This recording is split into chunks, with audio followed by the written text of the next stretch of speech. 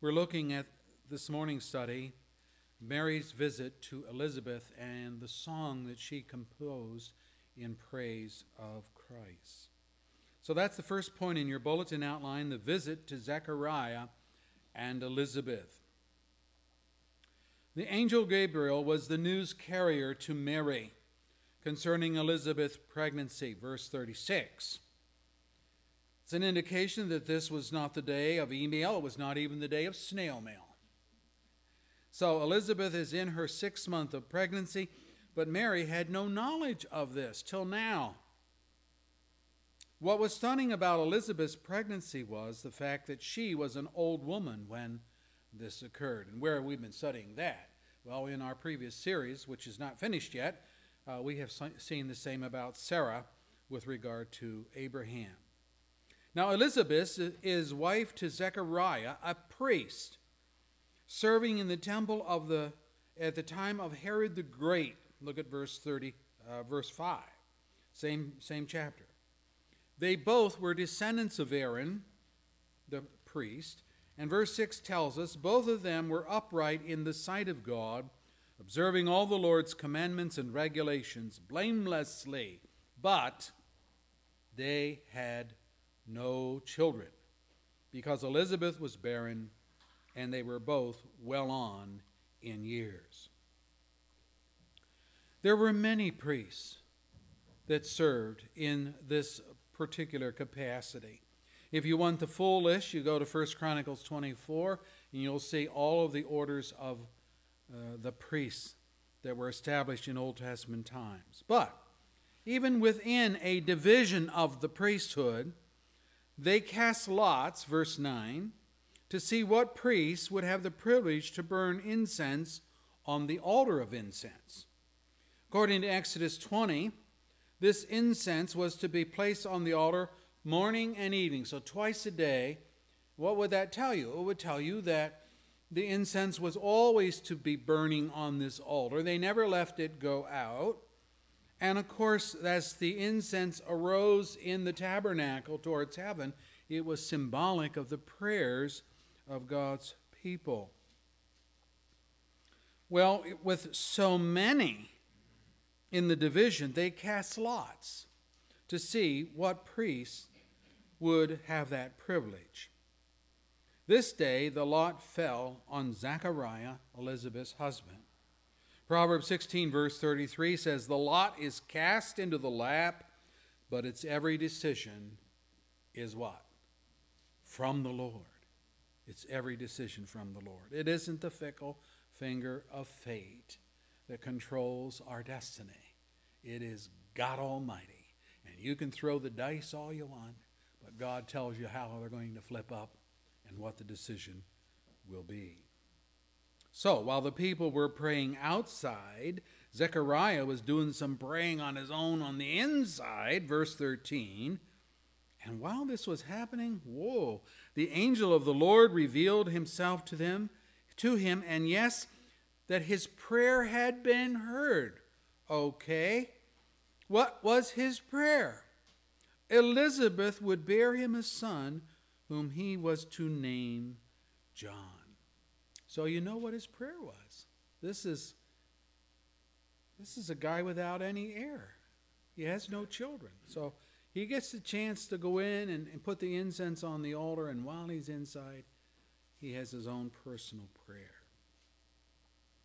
Scripture says, verse 16, of John, many of the people of Israel he will bring back to the Lord their God. By the way, this is John the Baptist, from which the Baptists, of course, take their name. But, sad to say, angel announcement or no, Zechariah doubted that all this would happen, and for that reason, verse 20, he was rendered speechless until John was born. It was a chastisement for him for his lack of faith. And that would explain to us, would it not, upon Mary's visit, it's the two women that are doing all the talking here in our text. And if Zechariah was present, he still remained unable to speak. So what about Mary and Elizabeth's conversation? Well, Mary entered the house and she greeted Elizabeth, which caused baby John to stir in Elizabeth's womb. Let me ask something. Can babies recognize voices outside the womb and distinguish them? Well, an article from the website pregnancyandbaby.com addresses this very thing. Here's what they say. It's writing to the women, so it says, your baby's ears begin to form around 8 weeks, and they become structurally complete at about 24 weeks. 24 weeks, 6 months. How long has Elizabeth been pregnant? Verse 36, 6 months. Thanks to the magic, the article goes on, thanks to the magic of ultrasound and other high-tech tools, researchers have discovered that your baby is living in an auditory playground, responding to voices and other sounds that they hear outside the womb. Studies have found that a fetus can hear sounds, though muffled, at as early as 20 weeks, and by the 3rd trimester, their hearing is intact. Sonograms show that your baby may turn their head in response to a noise. According to the American Academy of Pediatrics, the whooshing sound that your baby hears in your womb is to them louder than a vacuum cleaner. Most experts agree that your baby can be startled by a loud or unexpected noise. Research has found that these jarring disruptions can change the baby's heart rate, can change the baby's movements, or even prompt them to empty their bladders, according to WebMD. And many pregnant women have reported a fetal jerk or kick at the sound of a backfiring car or a slammed door. This being said, it's also been found that a fetus' heart rate often slows when they hear mom talking. So there's a good chance your baby not only hears you, but recognizes your voice and finds comfort in it. While it appears that the fetus can pick up specific speech patterns, it's unlikely that it can pinpoint words. Rather, it's the tone that resonates with them. End of the article.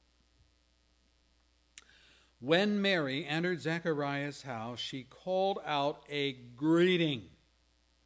This word for greeting, a Greek term, which means to draw to oneself. We would say a hug, accompanied by a salutation. There's going to be a lot of that at Christmas time, right?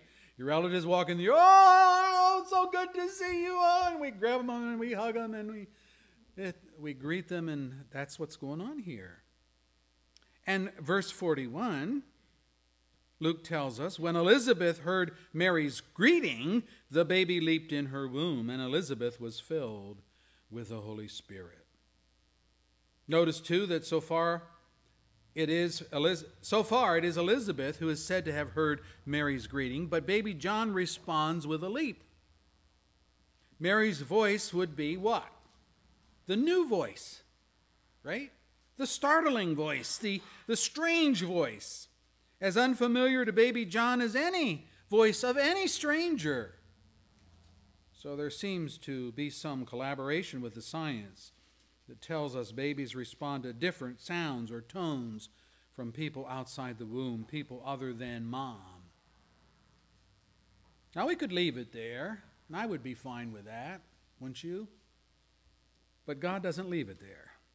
He goes on to tell us that at the greeting of Mary, verse 44, as soon as the sound of your greeting reached my ears, the baby in my womb leaped for joy.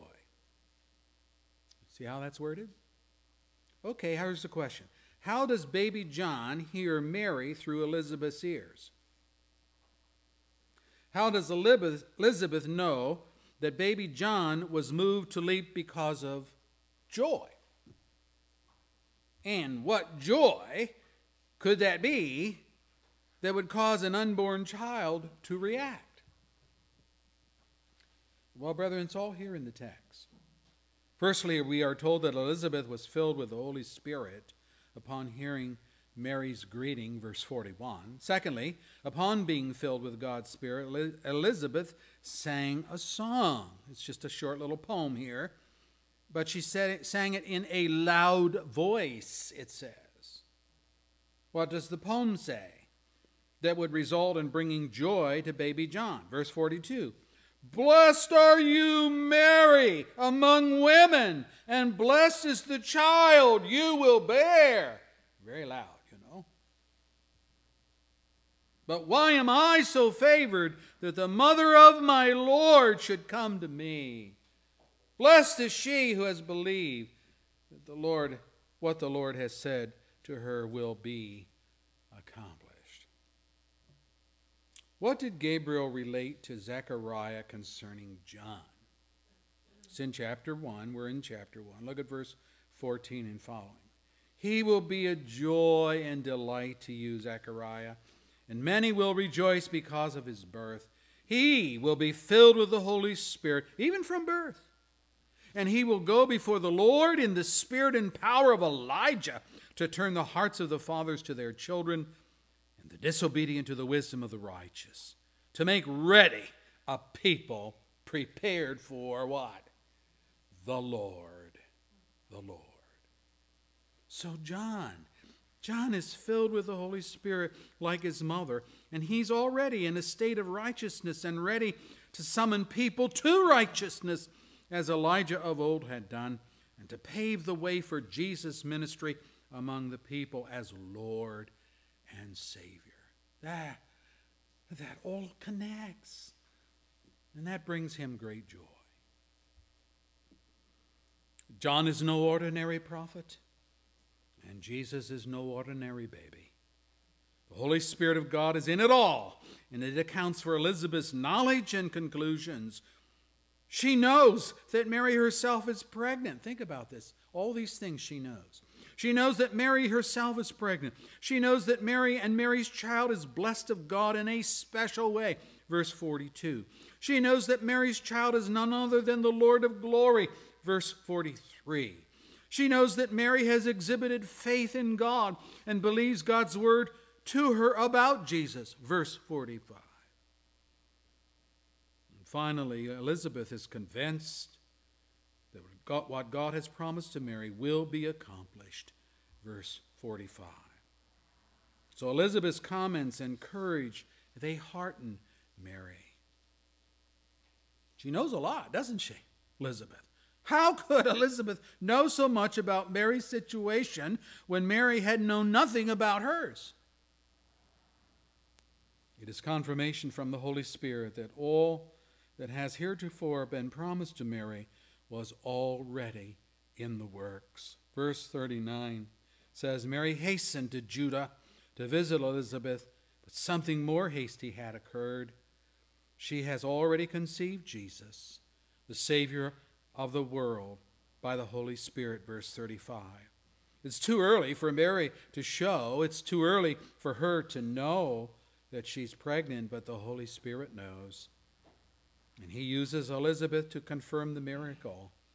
Jesus is already alive. He's already growing in Mary's womb.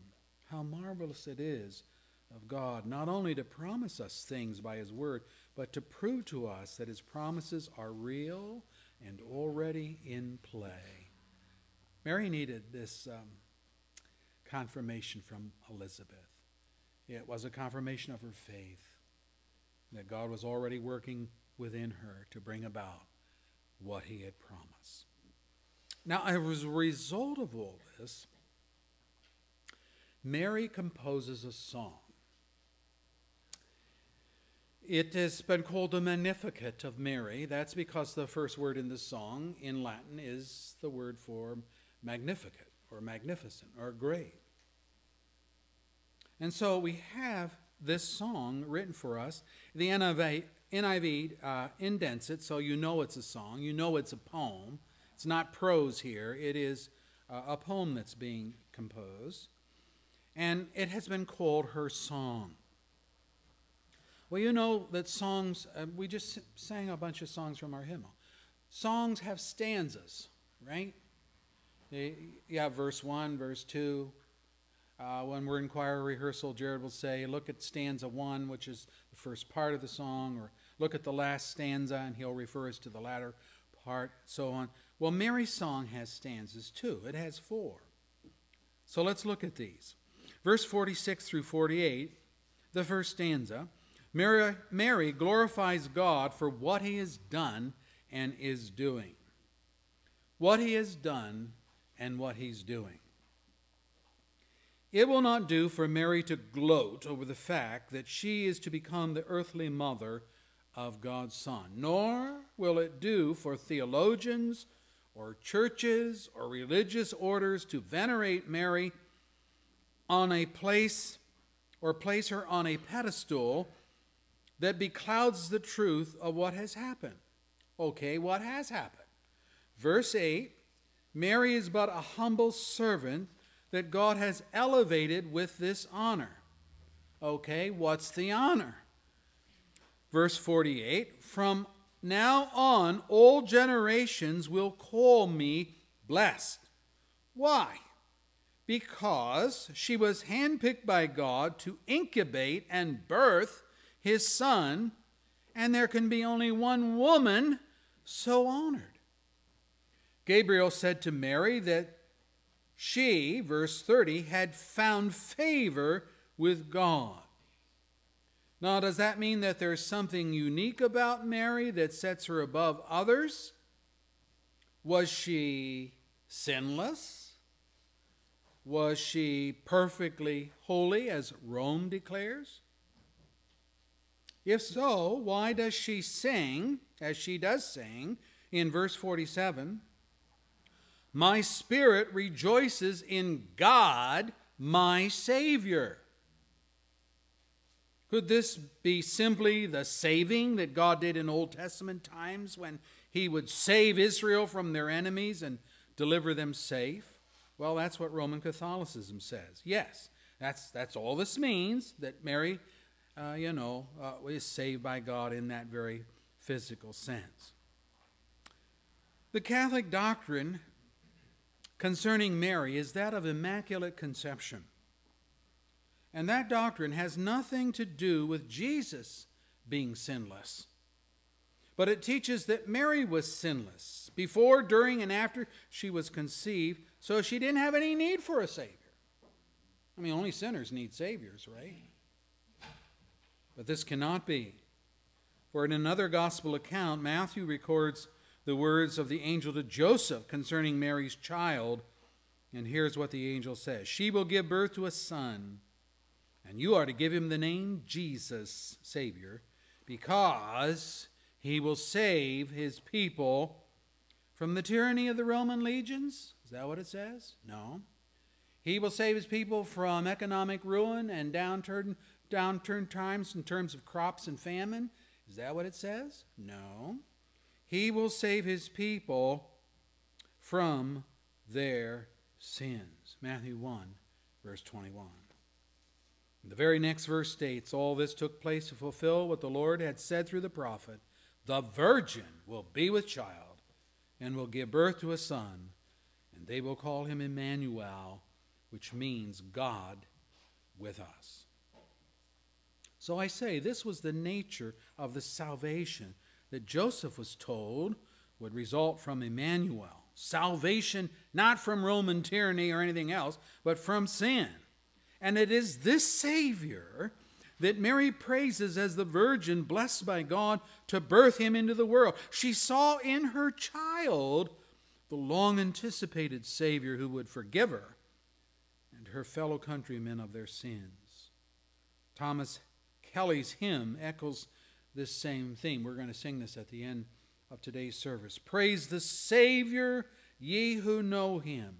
Who can tell how much we owe him?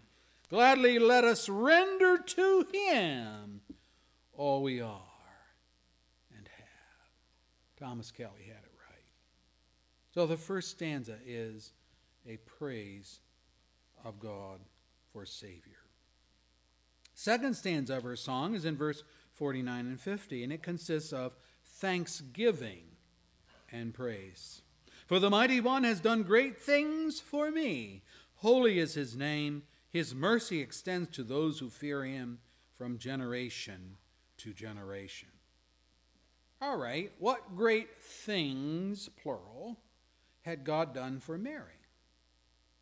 Well, he had taken a lowly, obscure Jewish girl, pledged to be married to a carpenter tradesman, and had elevated her to the favored position of the coming Messiah's mother. This was, may I say, this is a great, great honor. While we must be careful not to venerate Mary in ways that exalt her as being co-equal with Jesus, we must also not discount or belittle her position as chosen by God. Elizabeth calls Mary the mother of her Lord, verse 43, and identifies her as blessed are you among women, and blessed is the child that you bear, verse 43. And in Gabriel's words, we learn the nature of Mary's child, verse 32. He will be great and will be called the Son of the Most High. King David's heir, verse 32, whose kingdom and rule will never end, verse 33. Mary is providing a human body for the King of the universe. This is not a small thing.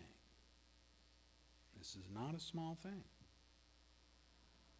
It is the doctrine of incarnation. What's incarnation? Well, it's a theological term. You won't find the term itself in the Bible. The concept is in the Bible. Incarnation has to do with the physiological occurrence. It comes from late Latin, incarnationem, a compound of two words, in and caro, meaning flesh. In flesh. Thus, incarnation is a reference to God coming or being encased, can I say it that way? Encased in flesh. Just like babies born every day, right? Except this is a miracle, wonderful miracle, that God would be encased in flesh. Jesus himself gives this explanation as recorded by the writer in Hebrews 10, verse 5 and following. Here's what he writes. When Christ came into the world, he said, now he's talking to God the Father, he said, sacrifice and offerings you did not desire. He's referring to the animal sacrifices of the Old Testament times. Sacrifice and offerings you did not desire, but a body you prepared for me. These are Jesus' own words. And then in verse 10, the writer goes on to say, we have been made holy through the sacrifice of the body of Jesus Christ once for all. Compare that to all the repetitions of the imperfect animal sacrifices in the Old Testament that went on year after year after year because they could never take away sin. But one offering could, the Lamb of God that takes away the sin of the world. And note, it is this mercy, verse 49, by which Mary in all generations are blessed, verse 50, for which Mary gives thanks and praise. The Apostle John shows the value of Jesus' incarnation and his atoning work when he writes in the last book of the Bible, Revelation 5, verse 11 and following these words. He says, then I looked and I heard the voice of many angels, numbering thousands upon thousands, and 10,000 times 10,000. They encircled the throne and the living creatures and the elders. And in a loud voice they sang, worthy is the Lamb who was slain to receive power and wealth and wisdom and strength and honor and glory and praise. Then I heard every creature in heaven and on earth and under the earth and on the sea and all in the sea, singing to him who sits on the throne, to the Lamb be praise and honor and glory and power forever and ever. And the four living creatures said, Amen. And the elders fell down and worshiped. Revelation 5, verse 11 through 14. Great lesson here, brethren, is that believers exhibit their thanks to God for his mercy, because God's mercy is not a right. It's not a right, but it's a privilege. It is not obligatory on God's part, but it is a gift of his grace. In God's own words, he says, I will have mercy on whom I have mercy, and I will have compassion on whom I will have compassion. Exodus 33, verse 19. What is God saying in those words? He's saying, I'm going to do what I'm going to do. Mercy is something I dispense. Compassion is something I dispense. Men have no right to it, but I give it to whom I will. That's the second stanza. We need to praise God for his mercies every day. Third stanza, verse 51 and 53. There is assurance here of God's rule. I'm glad she put this in her song. She says, he has performed mighty deeds with his arms. Okay, what are they? He has scattered those who are proud in their inmost thoughts. He has brought down rulers from their thrones, but he's lifted up the humble. He has filled the hungry with good things, but he has sent the rich away empty. Let me ask this question. Who runs your life? Who runs your life? Many would answer, well, I do. I run my life. I am my own man, or I am my own woman, as the case may be. We all like to assert our independence. We have been taught that, right? No one's going to tell me what to do. Children practice this from their youth, saying to a fellow brother or sister, and I've heard this so many times, you're not my boss. I don't have to listen to you. Kids say that to one another all the time. And if it's not checked by wise parenting, that child will grow up thinking that all of life revolves around him or her, and as they carry that attitude into marriage or into the workforce, they soon discover that they are not as independent as they thought. There are men who can't hold down a job because they're always telling the boss off. So they move to the next job and they tell him off too. There are marriages that break up because each one has their own independence. But you know, by the time people reach adulthood, it becomes very difficult to eat humble pie, to realize that there are factors outside our control which influence and shape our lives, our achievements, our goals, our relationships, yes, even our destiny. Mary is a young teen, but she is way ahead of her time in her thinking. She's well versed in biblical teaching that she affirms that it is God's mighty deeds that have shaped her world.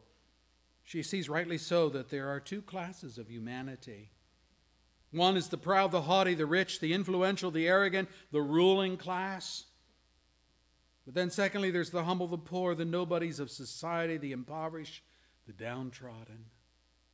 And right in the mix, in the middle, is God Almighty, who with his mighty arm, she says, verse 53, and like a maestro conductor of a vast orchestra, directs the various players to produce the music he ordains to be played.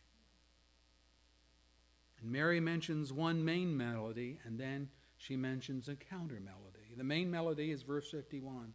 He scatters those who are proud in their inmost thoughts.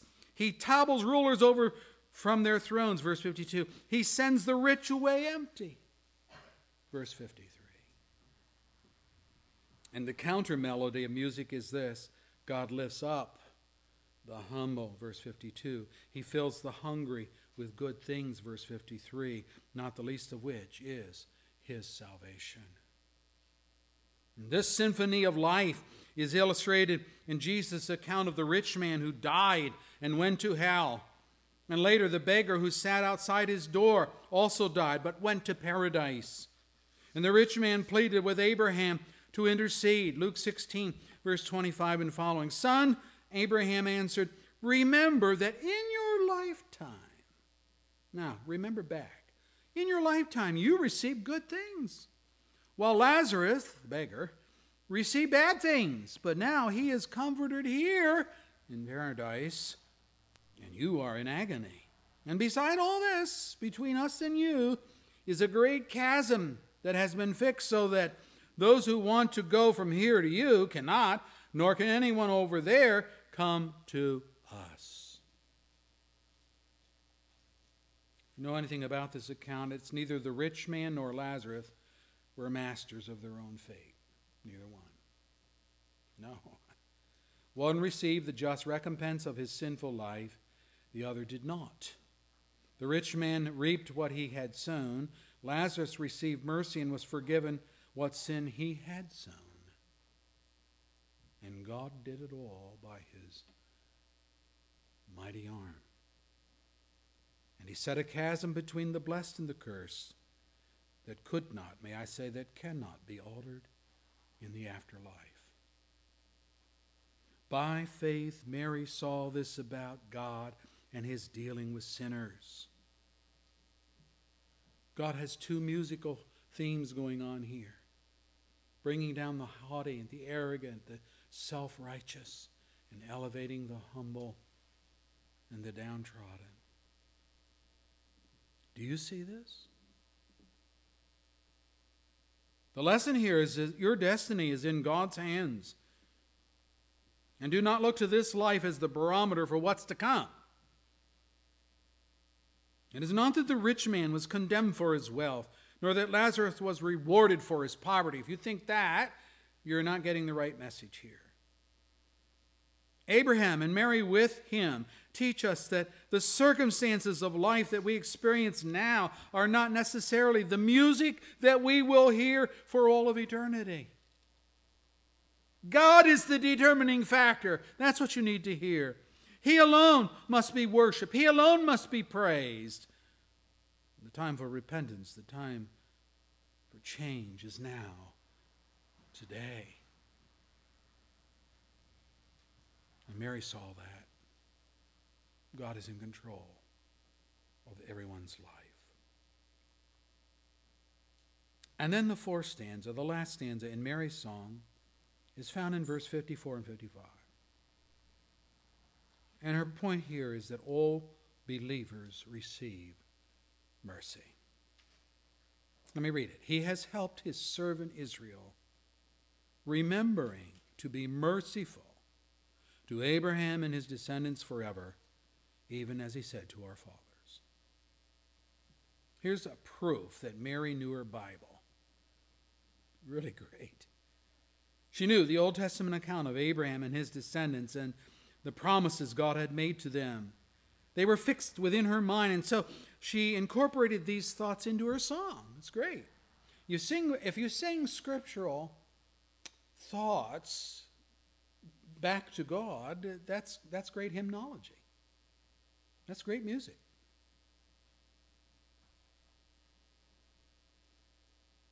I refer again here to Luke's genealogy of Mary. It's in Luke chapter 3, a couple pages over, where you will note that verse 34 references Abraham.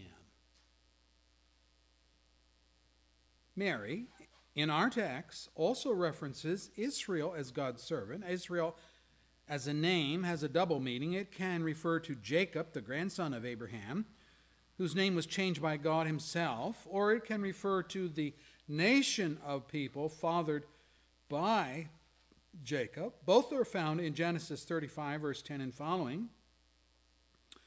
God said to him, "Your name is Jacob, but you will no longer be called Jacob. Your name will be," here it is, Israel. Jacob got a name change. His name was changed to Israel. From deceiver to Israel, God prevails. Let's read on. So, he named him Israel, and God said to him, "I am God Almighty.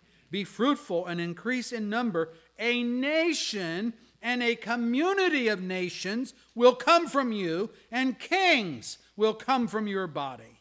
What's that? That's a reference to the nation of Israel. He goes on, the land I gave to Abraham and Isaac, I also give to you, and I will give this land to your descendants after you. One great lesson to learn here is that when God makes a promise or pledges his faithfulness to a particular believing family, it often, not always now, not always, but it often includes the believer's descendants, their children. Have you not noticed that faith has a way of cutting a river through the lives of great-great-grandparents to great-grandparents to grandparents to parents to children? This does not mean that faith is passed on through the biological genes like eye color and skin tone, but rather that God rewards fidelity on the part of the grandparents and the parents in teaching their children about God. For example, God said to Abraham, I have chosen him. Why have you chosen Abraham, God? I have chosen him so that he will direct his children and his household after him to keep the way of the Lord by doing what is right and just, so that the Lord will bring about for Abraham what he has promised him. Genesis 18, verse 19. You know, parents, we have a job to do. Abraham had a job to do. Abraham was chosen so that he'd be a teacher of his children about the things of God. In the New Testament, we have the account of Timothy, of whom Paul said, but as for you, continue in what you have learned, Timothy, and have become convinced of, because you know those from whom you learned it, and how, from infancy, you have known the Holy Scriptures, which are able to make you wise for salvation through faith in Christ Jesus. 2 Timothy 3, verse 14 and 15. Well, then we have to ask the question, how was Timothy exposed to the Scriptures which were instrumental in bringing him to salvation? It's found in the first part of the book. I have been reminded, writes Paul, of your sincere faith, which first lived in your grandmother Lois and in your mother Eunice, and I'm persuaded now lives in you also. 2 Timothy 1 and verse 5. What is he saying? He's saying the witness of grandmother Lois and the witness of mother Eunice changed Timothy's heart. But you know, it never changed Timothy's father's heart, who is an unnamed Greek idolater in Acts 16, verse 1. But it changed Timothy. He profited from his Christian heritage because he was exposed to it. He eagerly studied the Scripture. Timothy's father, like so many men, remained aloof, cynical, unmoved, unrepentant by his wife's clear testimony to God's gracious salvation. But you know what God does sometimes? He just skips over a generation. He skips over arrogant, willful, know-it-all fathers to the next generation, and he saves their children in spite of their own defiance to the gospel. It's a wonderful truth. We need to keep that in our memory and praise God for that. Mary, however, reminds us of another truth. It's in verse 54.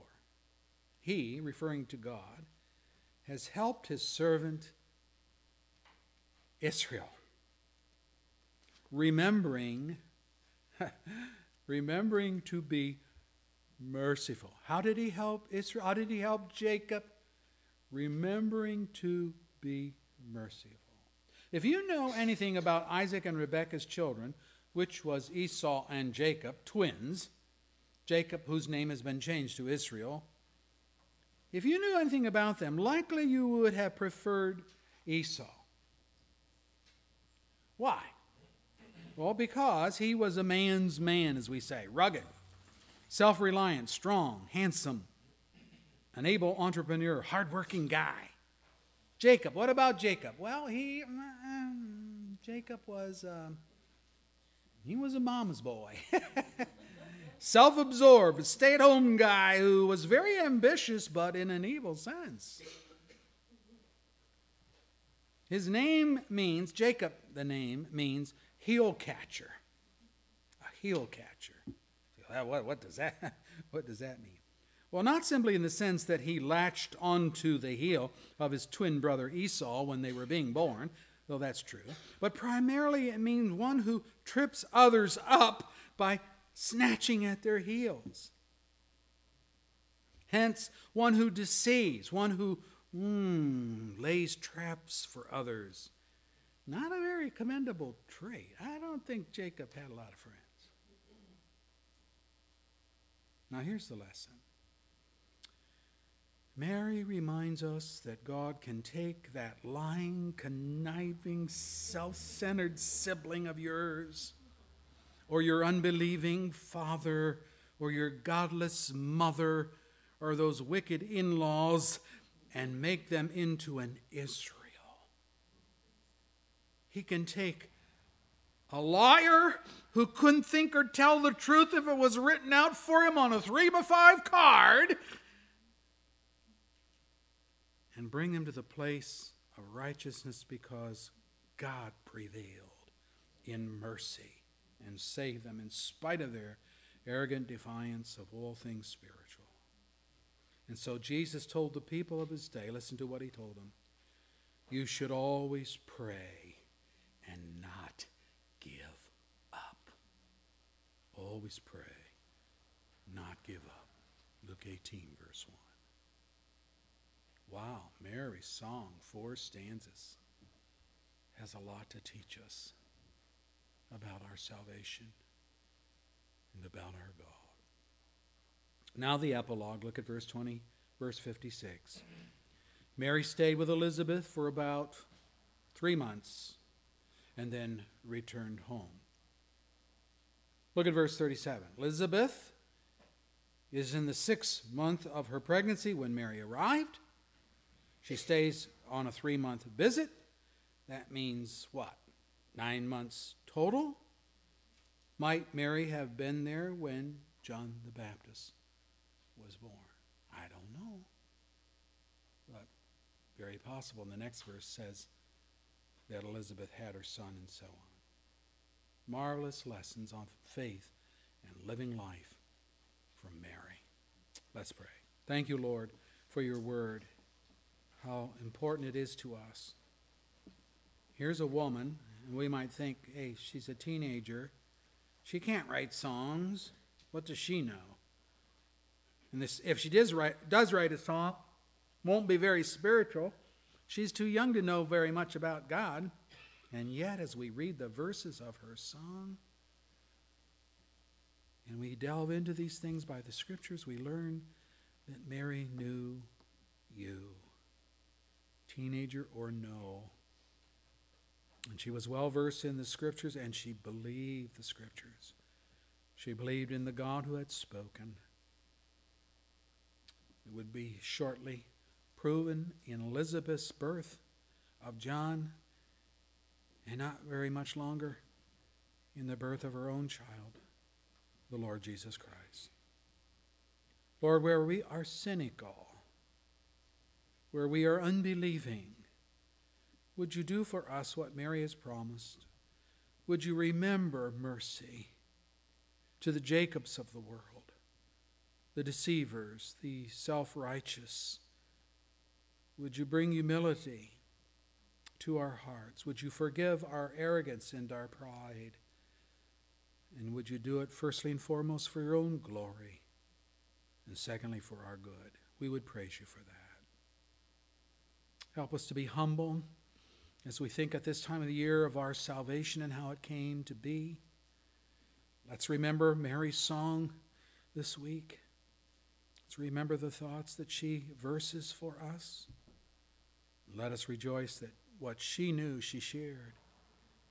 And she put it in a song for us all to read, and here it is in our Bibles for all times. We bless thee for her. Thank you, Lord, that you work so much in her life. Thank you for the Holy Spirit in Mary's life and in Elizabeth's life. We pray, Lord, that we might live as people filled by your Spirit as well. Bless this day for us as we continue to worship, as we think of who our God is and who our Savior is, namely Jesus, in whose name we pray.